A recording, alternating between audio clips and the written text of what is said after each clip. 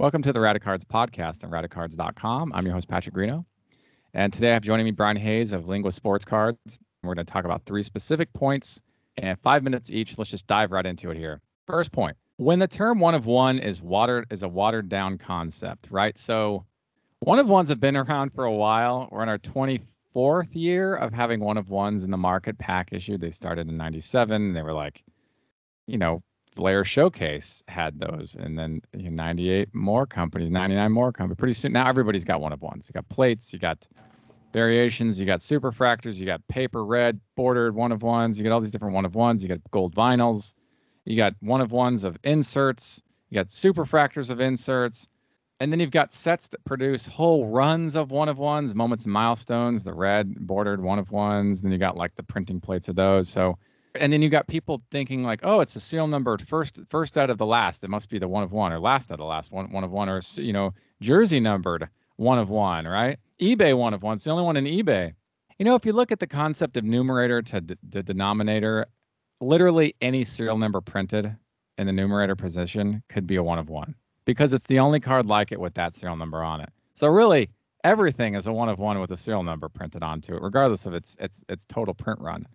So Brian, tell me about how your thoughts on this particular subject and sort of how you approach one of ones and what draws you to specific one of ones and just what's on your mind. Sure, no problem, Patrick.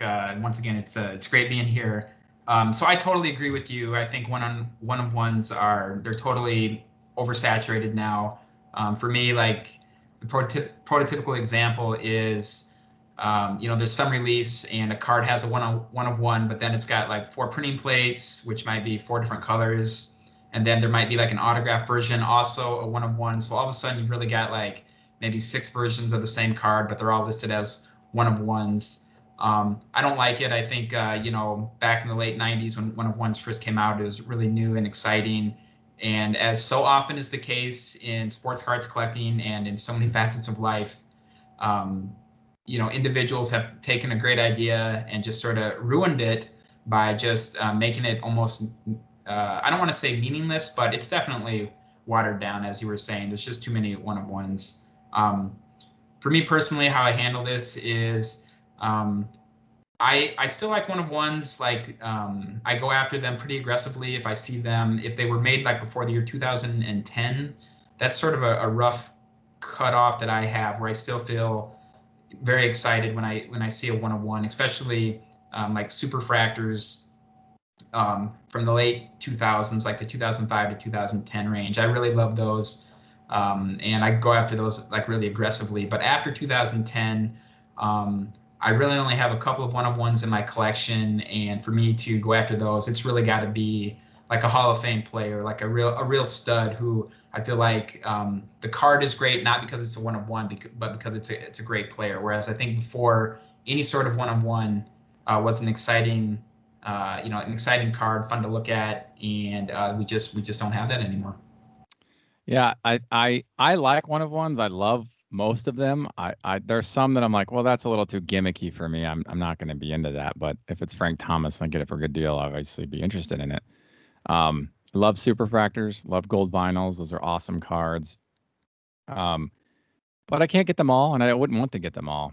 Yeah, I wouldn't typically chase. I mean, the plates have become like, you like, do plates qualify as cards? Do they qualify as like part of the run? That's the like argument, right? Like they're metal. They're like for printing purposes. The plates are awesome. The last point I want to make is that one of ones and high-end inserts were really only targeted to specific style players, like the Hall of Fame, like senior veterans that are just on their path to the Hall of Fame. They're at the middle to end of their career, or like new hopefuls that have promising outlooks. And now it seems like everybody, no matter if you touch big leaguers or not, you're going to get a one of one and something. So I just want to talk about that because I think it's important to discuss, like, does the one of one concept really have the same integrity? No, it doesn't. It's not anymore. But you can still enjoy the hobby and add really excellent one of ones in your collection. So good stuff. Card peeling.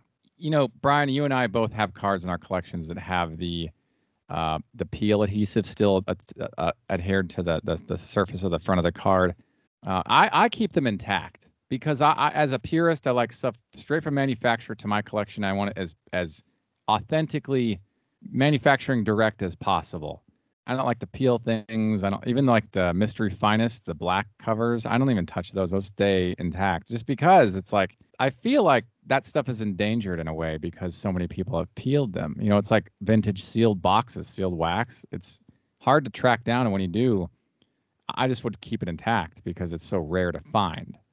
I can find those singles. I don't why bother opening a box when and you get all the stuff that's already been pulled and opened and it's available on the market, you know. And so what are your thoughts on this? When you think about peeling cards, do you peel? Do you not peel? What are you thinking? Yeah, so I would say this is another topic where you and I, our preferences, they align pretty closely. I like peeled cards if I know they came out of the pack that way.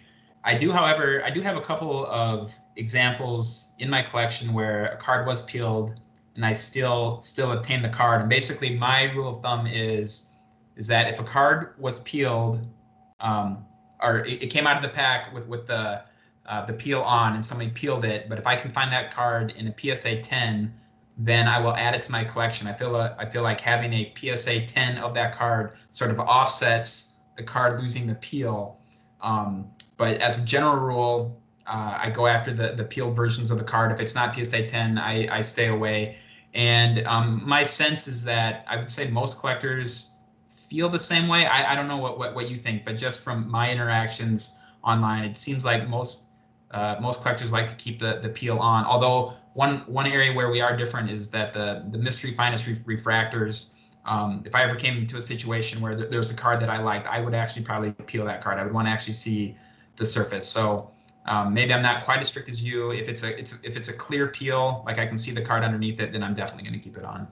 I like that. That's good points to think about. I too possess many peeled cards in my collection, my Thomas collection, but I keep them because they're rare enough to find. Just finding examples of them is hard enough. So if I find an example and it happens to be peeled, I'll take it gladly. Mm-hmm. Will I keep an eye out for one that's unpeeled? Sure. But if I can't find one that's unpeeled and I have to live with the one that's peeled, I'm perfectly happy with the one that's peeled and that's in my collection. I just personally would not peel the cards myself. You know, typically the argument is they grade higher when peeled. And I get that fine. They probably look better too. But I'm happy with a lower grade in an authentic presentation. That's just me. Like having the peel on the card with that like matte finish. It's, you know, not perfectly clear. I just feel more comfortable knowing it's been untouched. Yeah, and the other thing is, just real quick here, yeah. I've actually tried just like find some peel cards with peels of like some common players just to sort of practice peeling it off. Oh, yeah. These were cards from like the late 90s, and it was really difficult for me to like sort of peel the card off without bending the card. And so like even if I wanted to peel the card, I would be afraid of like damaging the card now because it's been so long. The peel has been on so many of these cards for such a long time. Like if they just don't come off easy. You know, I wasn't really collecting so much in the late 90s when I was, you know, taking a break from the hobby for a while. So when peeled cards first came into the hobby, I never really was there collecting to see what it felt like to actually peel those cards when they were brand new. I've only sort of tried to do it when these cards are like 20 years old now. And so that's sort of been my experience. Well, everybody knows to peel the card, you need to take a flathead screwdriver and get it up underneath there and just jam it in and just start scraping the top of the top of the card and really get in there. No, that's a joke, by the way. Don't ever do that. All right, moving on to the last segment here. Content creation proliferation, pros and cons. So over the last year, 24 months, 18 months, right in there, that block of time, a lot more people in the hobby, and a lot more of us producing content. So, which is a good thing and a bad thing. There are two sides to this, right? The pros first. Let's talk about the pros. More people dissecting content. There's more exposure to the hobby to people who don't know enough about the hobby or a lot about the hobby, and so that draws new market, new audience members, new participants into the hobby. The flip side of that is like, you know, there's more market activity on auctions, which means that it could drive prices up. So those of us who were used to getting this PSA 10 for $70 now have to pay $400 or something, right? Because there's more people. So that's kind of a flip side. It's a normal flip side in economics. You have more hobby participants in a market, you're going to have, you know, more sales.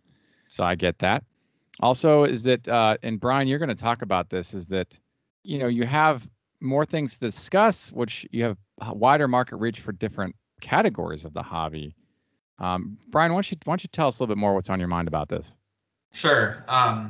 Yeah. So, like you were saying, like I've noticed as well, the number of content creators in the hobby really proliferating, and I really like that because what I find is that if you're creating content, you're going to talk about what you like, and so many people like different things, and you can find content now on new areas of the hobby and different sports that you never could even like 3 or 4 years ago. So you have certain people talking about like Formula One racing or wrestling cards, or like even a lot of Olympic sports. Like I've seen individuals talking about like these are Olympic cards from like the 1930s, like really old school stuff, like where I would have never seen anything like that, or not too often, I should say, prior to the last couple of years. And I think that's good. Like I know that I learn a lot from this, all these new different kinds of content creators, and I really like that because I think it's a way to draw more individuals into the hobby, and if those individuals stay, maybe eventually they will start to expand what they collect. And for so long, the real bread and butter of the hobby has been the 4 major team sports in the United States: baseball, basketball, football, and hockey. And if you sort of have new collectors approaching from different sectors of sports and sports cards, maybe over time they will, stick and start collecting some of these more traditional sports. And I think that's just another way for the hobby to grow. Thanks for tuning into the Rad Cards podcast and radcards.com. I'm your host, Patrick Greeno, and until next time, enjoy collecting. If you like this content, please subscribe. Thank you. Enjoy collecting.